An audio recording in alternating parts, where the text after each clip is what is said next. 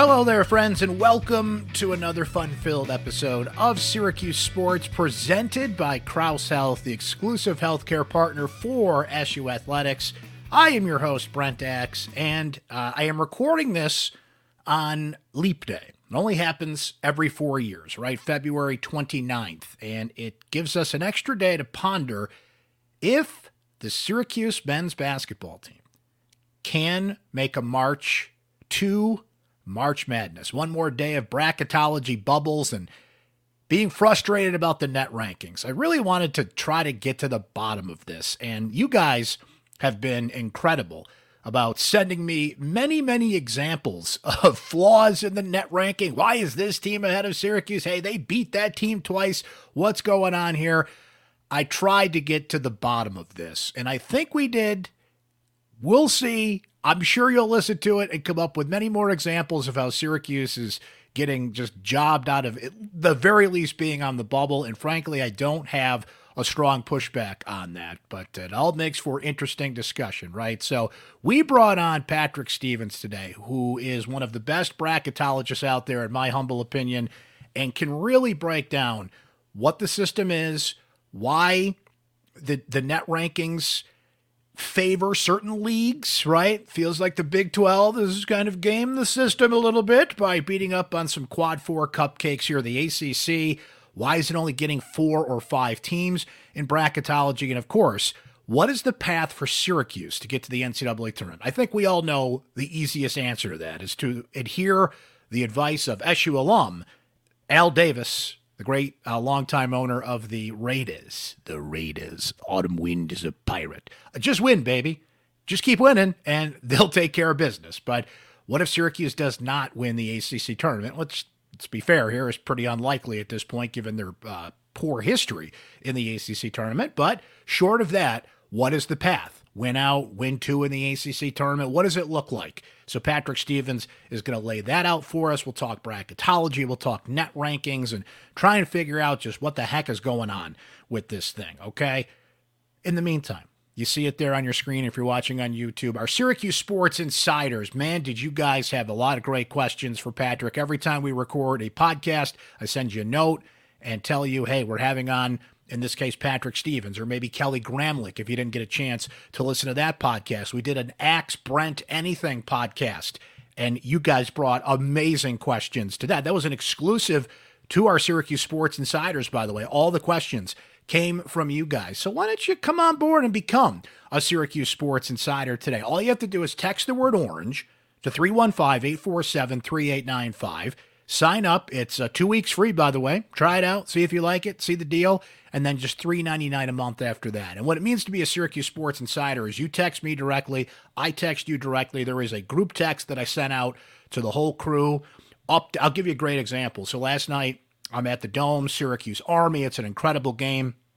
And I'm sending you guys updates from that game, and it was great to get some feedback from some of you, like, oh, cool, thanks for the heads up, man. It's on ACC Network Extra. Maybe it's just not on your radar that Syracuse lacrosse is playing, and it brought a lot of people to whatever screen they needed to be at to watch that game or offer opinions on that game. And that's the beauty. Like, I'm your watching buddy. You're watching Syracuse basketball, lacrosse, whatever the case may be. Just text me. I'll text you back. We'll have a good working conversation. Your comments are highlighted on this podcast and our Syracuse basketball postgame shows as well. So the benefits are aplenty, and I just love hearing from you guys and getting your feedback and your comments and your questions and helping you out with whatever I can. And you get it first from me, by the way. Opinions, any breaking news I have, our Syracuse Sports Insiders get it first. Sign up today. We'd love for you to be a part of the community. All right, let's jump in here and try and figure out what the heck's going on with this net ranking and bracketology. And can the Orange do it? Can they, at the very least, have a nervous Selection Sunday awaiting its bid? Patrick Stevens is here to tell us all about that.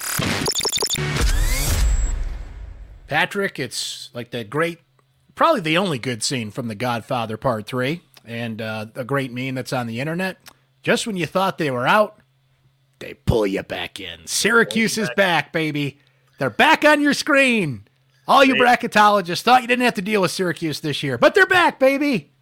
They are back after having dropped 80-plus points on 3 consecutive opponents, 2 of them at home.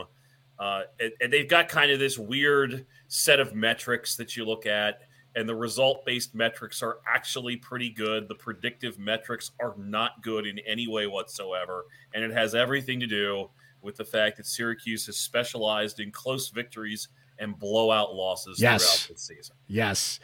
They have a fascinating resume. So let's just lay it out here as we speak here on Wednesday, February 28th.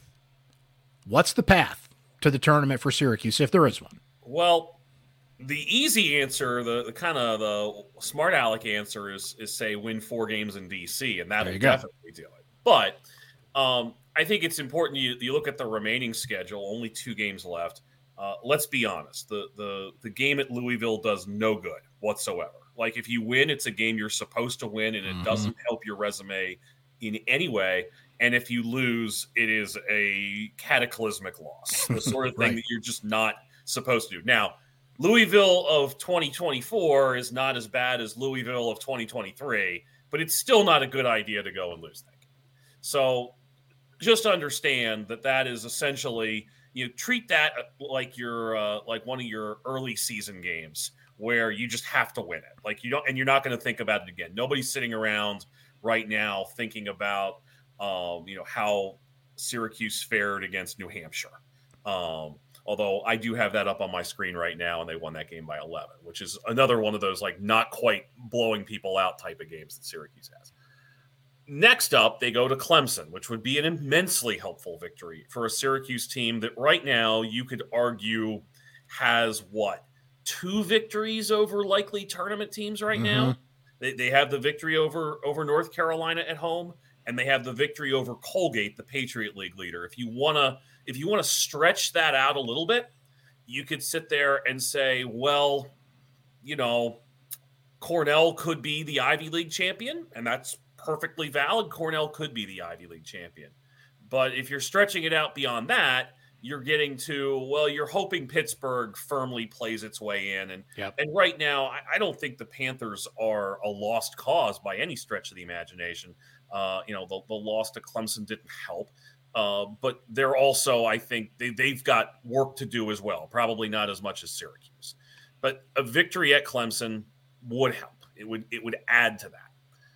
After that, you're staring at probably playing in the 6-11 or 7-10 game in all likelihood at that point. Yep. Whoever you're beating in that game probably isn't going to help you a whole lot either. So if I'm Syracuse, and knowing that there's a bunch of other variables out there, I feel like I probably am going to have to find a way to win at least 4 more games, knowing 2 of them, the Louisville game on the road, and then also whatever that first ACC tournament game is, probably aren't going to be major assets. And that's at minimum. And you go ahead, and if you lose that Clemson game, that gives you even more work to do at the ACC tournament. So I am definitely curious, just from a stat nerd perspective, to figure out what the committee is going to do with a team that has the result-based metrics that are as good as Syracuse's and the predictive metrics that aren't as good. I mean, we're staring here at KPI and strength of record of 39th and 45th, which are pretty good. They're not. Yeah, that's not the sort of thing that you go, well, that's automatically going to get you in. But you'd rather have that than the KenPom ranking of 85. So. And then ESPN's metric has them at 99th. And, I've always kind of found that number to be the ESPN metric to be a little dubious. I don't know how the committee thinks of it, but I that's just my own personal preference. Yeah. And their RPI is strong, and you cover lacrosse, and you know how that metric is still critical in determining. It's critical in lacrosse. It's been replaced in basketball. Right. So, I haven't looked at the RPI for basketball in an eternity, just because. Well, that's telling, because a lot of Syracuse fans, I think, are clinging to what they can at this point. The RPI is 28. The strength of schedule is 11. They're just throwing everything they can at the wall at this point. But that's intriguing to me, because we have made the shift. The net ranking is what it is. And from what you can see and how we're heading this year, Patrick, and what you've seen in recent years, is the committee just like net ranking, that's it, that's the metric, that's what we use. This other stuff is just fluff? Or are you starting to see a shift away from that? Like, what's your best read on just how critical they are? The read on it is that it's a sorting tool. And so, I know that when I go through, and I'm not completely replicating the committee's exercise because I don't have like 12 people in my head trying to argue it out. I'm just one guy. But the idea is that your net ranking doesn't matter as much as the net rankings of the teams that you've faced. So if you're Syracuse and you're 2-7 in those quad one games, and we can sit here and say the quads are arbitrary and all that, and they somewhat are. But that's what matters more than the number 82 next to their name. Now, the other element of it is realistically, you don't see too many teams landing at larges that wind up outside of, say, the top 70 in that. So, I think there's probably some sort of built-in cognitive awareness that a team that has the number 82 next to them, when you're talking about a 68-team field, there's probably going to be a little extra skepticism there. So you look at Syracuse, they obviously have a couple questionable losses. At the end of the day, most of the teams they'd be compared to at the edge of the field are going to have a couple questionable losses. So you wish they hadn't lost to Florida State if you're a Syracuse fan. You wish they hadn't lost to Georgia Tech. But that's not a distinguishing feature one way or the other. But I do think when you see that disparity in the result-based metrics and the predictive metrics, it's going to prod somebody in that room, and probably multiple somebodies, into saying, well, why is there such a great disparity? And we already talked about it. When we start looking at teams that Syracuse has played that are in the tournament right now, lost by 17 to Tennessee, lost by, I'm doing the quick math here, 36 to Carolina, by 20 to Duke, by 19 to a Gonzaga team that's borderline, by 29 at Wake Forest, by 22 to Virginia.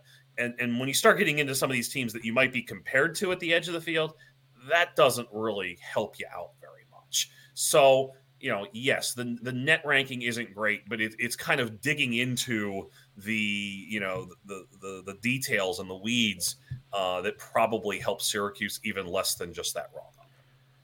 Patrick, when you look at the ACC, people are looking at this, and it feels like it's 5, and anything beyond that would be like a fluke. Somebody goes through the ACC tournament and wins, like a Syracuse, for example, right? What's the AC? I'm trying to think of the best way to frame this question, because maybe they're just not that good of a league. But this year, you got the Big 12 that's got 9, the SEC with 7, the Big 10 and the Mountain West have 6 bids, depending on which bracketologist you go by. As you look at it now, how many ACC teams do you have in? How many do you think will get in? And what's kind of the ACC's deal with the net ranking? What's holding them back, if that's even the right way to frame that question? Well, I think some of it, you have to remember when we start talking about leagues, it's not the committee isn't just allocating, well, this league's going to get this many and this league's going to get this many. It's individual teams. And so, plenty has been made about a number of Big 12 teams that won out and didn't play great non-conference schedules and blew a lot of people out. And some of those teams have held up quite well in conference play, like an Iowa State, and some of them have kind of fallen apart, like Cincinnati. Everybody says, oh, well, margin of victory isn't in the net ranking. Well, when you include, essentially offensive and defensive efficiency, that's baked into the cake then. Like, if you go out and you win a game by 35 points, let's say, you are, and let's say it's about a 70 possession game. Well, at that point, you're talking about a scenario where your points, your efficiency difference is half a point better, and you've only got 30 some data points. So you're dropping that game in there along with, if you're, let's say you're Cincinnati, that goes in there just the same as your game against Kansas. So there's that to be said there. To double back to your question about the ACC, I think you're looking at 3 teams right now that could probably lose out at this point and still be okay. In fact, I mean, North Carolina and Duke definitely could, and Clemson almost certainly could. After that, you have Virginia and Wake that I think have done decent work. Wake obviously had itself one of its more colorful weeks here, having beaten Duke and then lost at Notre Dame.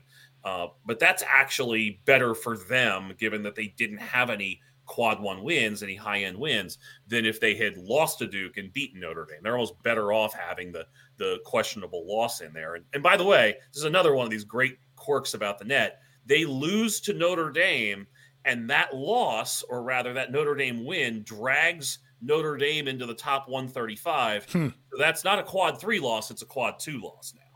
But it could always flip back and forth here over the last few weeks. Right on the cut line. Yeah. And then I think Pitt's in. I don't think Pitt's in, but Pitt has a reasonable opportunity in front of it if it handles its business, and it obviously depends on what some other folks do. And then after that, you're getting into teams. I think Syracuse is probably the next in line in the ACC, followed probably by like NC State or somebody like that, or Virginia Tech even.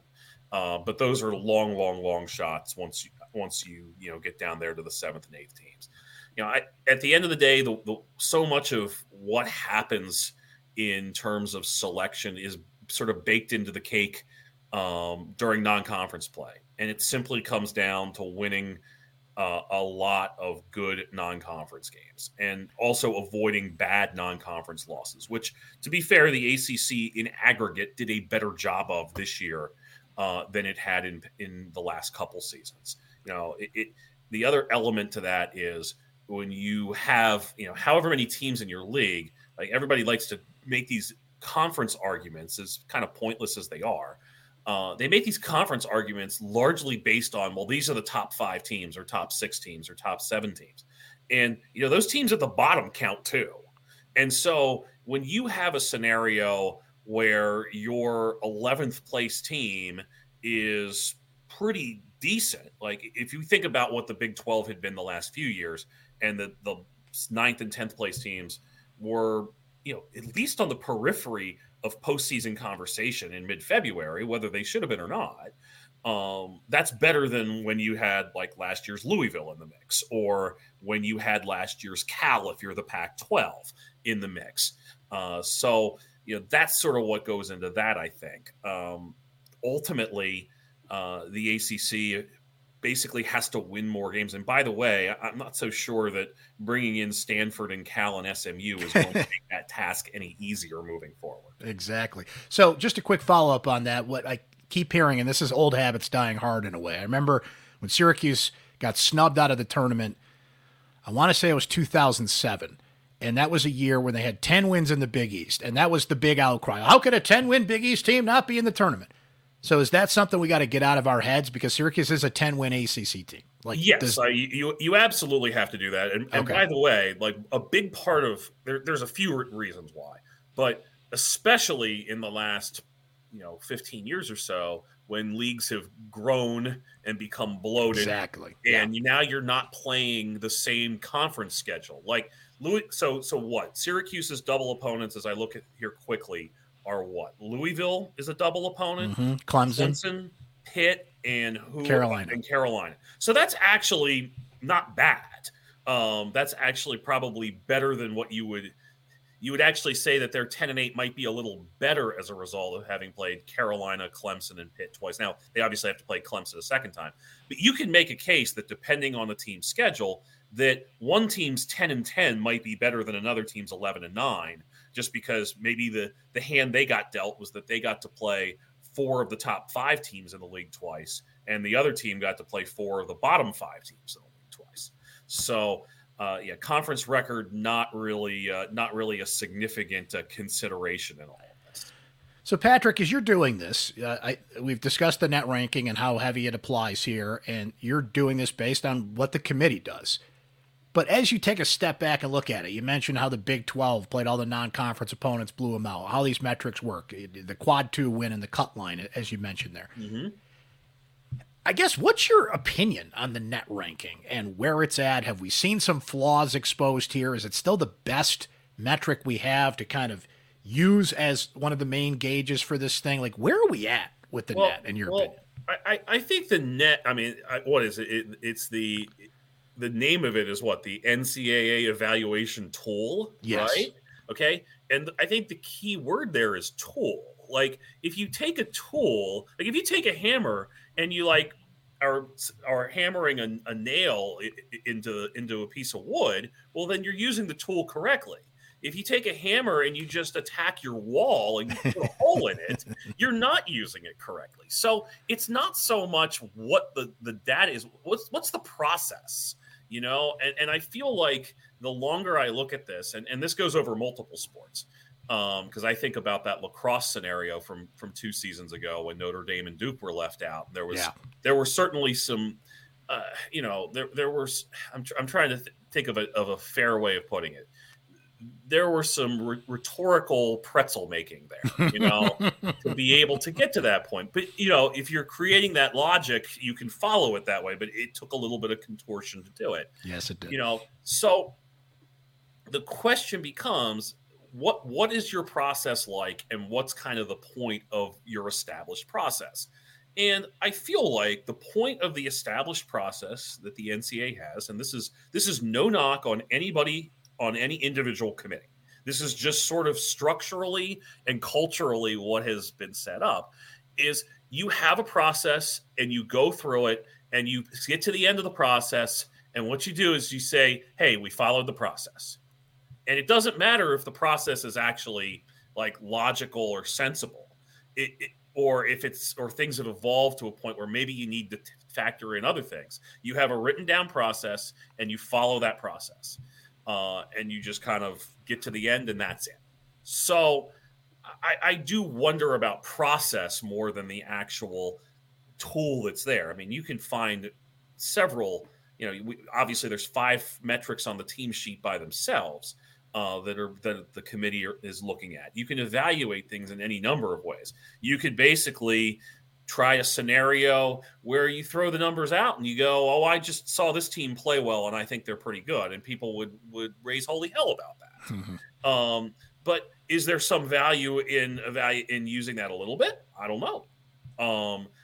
My bigger issue there would be, you can sit there and complain about gaming the metrics. It's harder to game this metric, I think, than it was to game the RPI, because you could just stack wins and you could get away with it. Like here, you can sit here and say you scheduled easier. You still have to go out and beat the teams on your schedule, right? Like, I mean, you could sit here and say that Syracuse had some games that it scheduled that it figured it was probably going to win by a little more than, say, 12 over Canisius and 12 over Niagara, who's actually pretty good, from what I've seen in the Metro Atlantic this year, at 11 over New Hampshire. Like, you can sit there and say, well, you had your chance to beat those teams by 30, and you didn't do it. Yeah. So, it's easier said than done to go beat a team by 30 or 40 or whatever that number is. So, the process more so than the tool and the data, I think is probably what warrants a larger look. It's funny.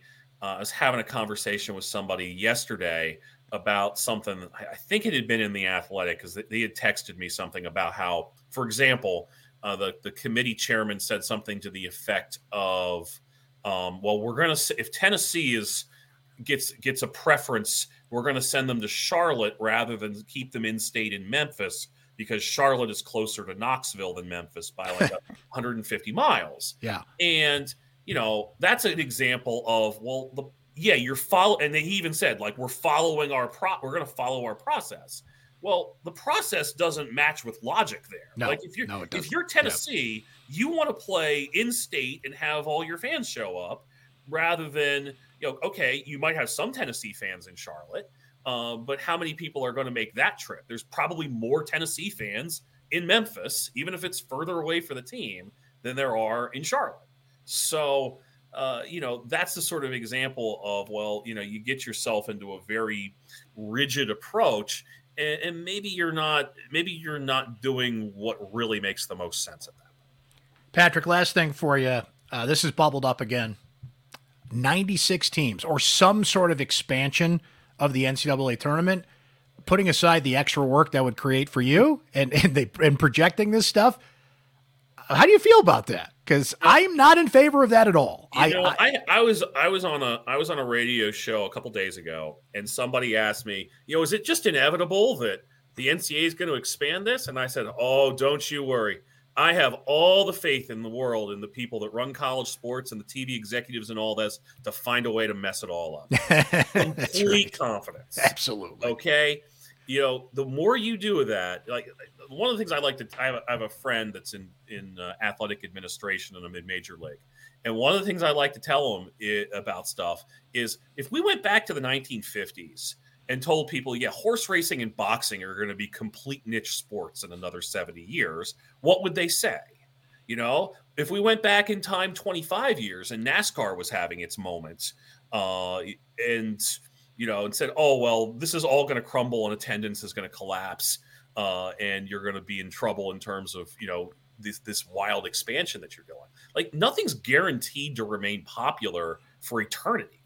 And if you mess with this thing too much, I think there's tinkering that can be done. And remember, back when it was at 65 and there was talk of going to 96, it almost felt like that was put out there as a boogeyman. And then they said, we'll just go to 68.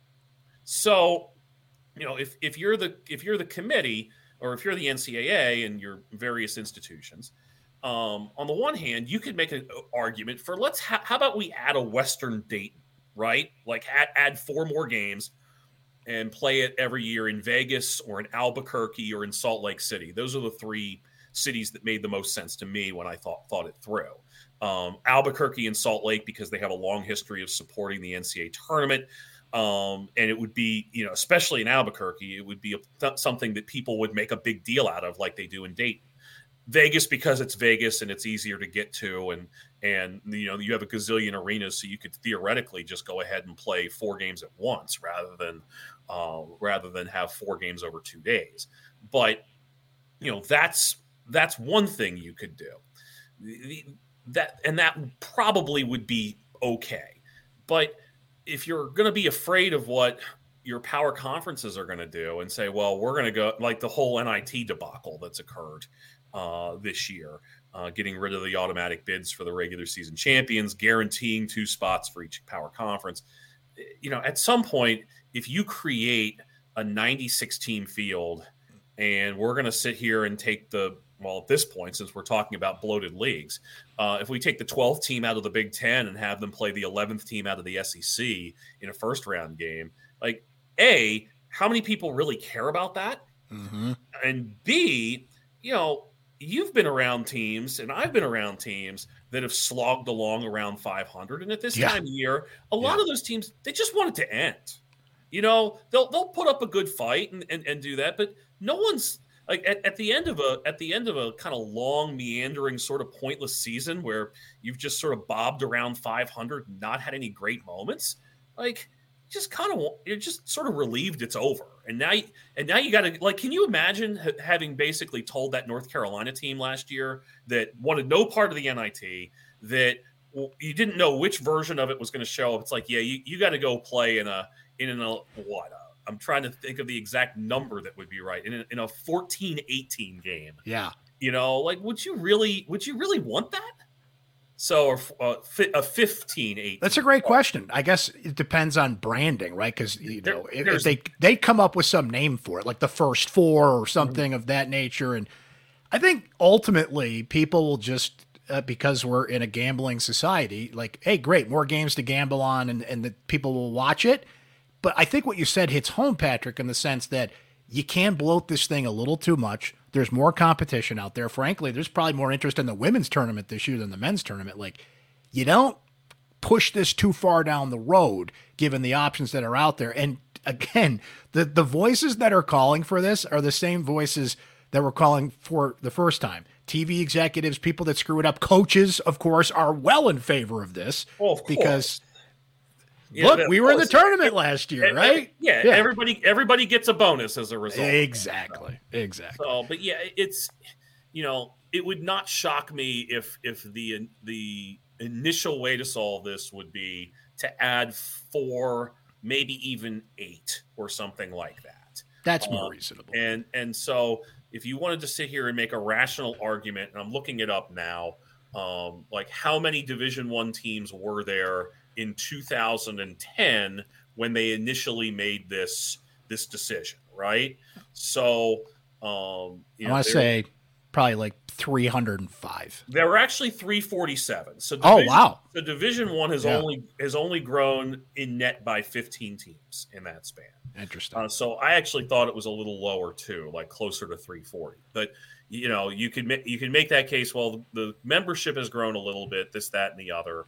And like I said, you could basically essentially make it a more geographically friendly deal so that you don't have to fly like UCLA or a St. Mary's or a Mountain West team all the way to Dayton. You have some place that's a little bit more palatable for a quick trip and then on to whatever the next stop. Well, and then I'm thinking up close to home here, Patrick, Lemoyne just goes Division I. Mm-hmm. And by the time this would go through, their moratorium would be over and they could get in because you have to sit out for 4 years. So I think they'd be all in favor of it because they just want to put the banner on the wall that they had a shot at the NCAA tournament. And I guess you could sell some of those mid-majors that you got. Here's more room for you. But do we really believe those are the teams that are going to get in? That's the debate. Yeah, I don't think you're selling. I don't think you're selling the Northeast Conference on an extra bid there. Like, I mean, that's a league that sent its champion to Dayton every year since I think 2013. So these are power leagues. You're going to be able to sell it. It's going to be more palatable to a Missouri Valley that would look at a larger field and say, well, Drake's going to get in this year as a result of that. We don't have to worry about that. It would be palatable to a Sun Belt that would be sitting there saying, if somebody other than App State or James Madison wins the tournament, we might have a 3-bid league this year. It would be palatable to a league that's consistently good, if a little under the radar, like the Southern Conference. But if you are routinely at the bottom 5 league, basically, unless you had a monumental upset in your conference tournament, if maybe the best of the Colgate teams of recent years, to give you another local example, had lost, maybe you could have argued them in. But this would be something more, not necessarily for just the power conferences, but they would benefit more than anybody because, the conversation that we had about, Pitt and Syracuse and Virginia Tech, well, none of those teams would be sweating right now in a 96 team world. That's a good point. Patrick, I appreciate you. I appreciate the work that you do and the insight here. Syracuse fans have all kinds of questions, and I think you provided some answers on that. And if Syracuse keeps winning, you're going to see more fans showing up in your mentions, knocking on the door saying, hey, what's going on? Probably so. I certainly expect to see plenty of Syracuse fans show up at Cap One Arena here in a couple of weeks down here in D.C. Absolutely. Thank you so much, sir. We'll catch up down the road, but appreciate your time here today on Syracuse Sports presented by Krause Health. Awesome, Brent. Thanks so much.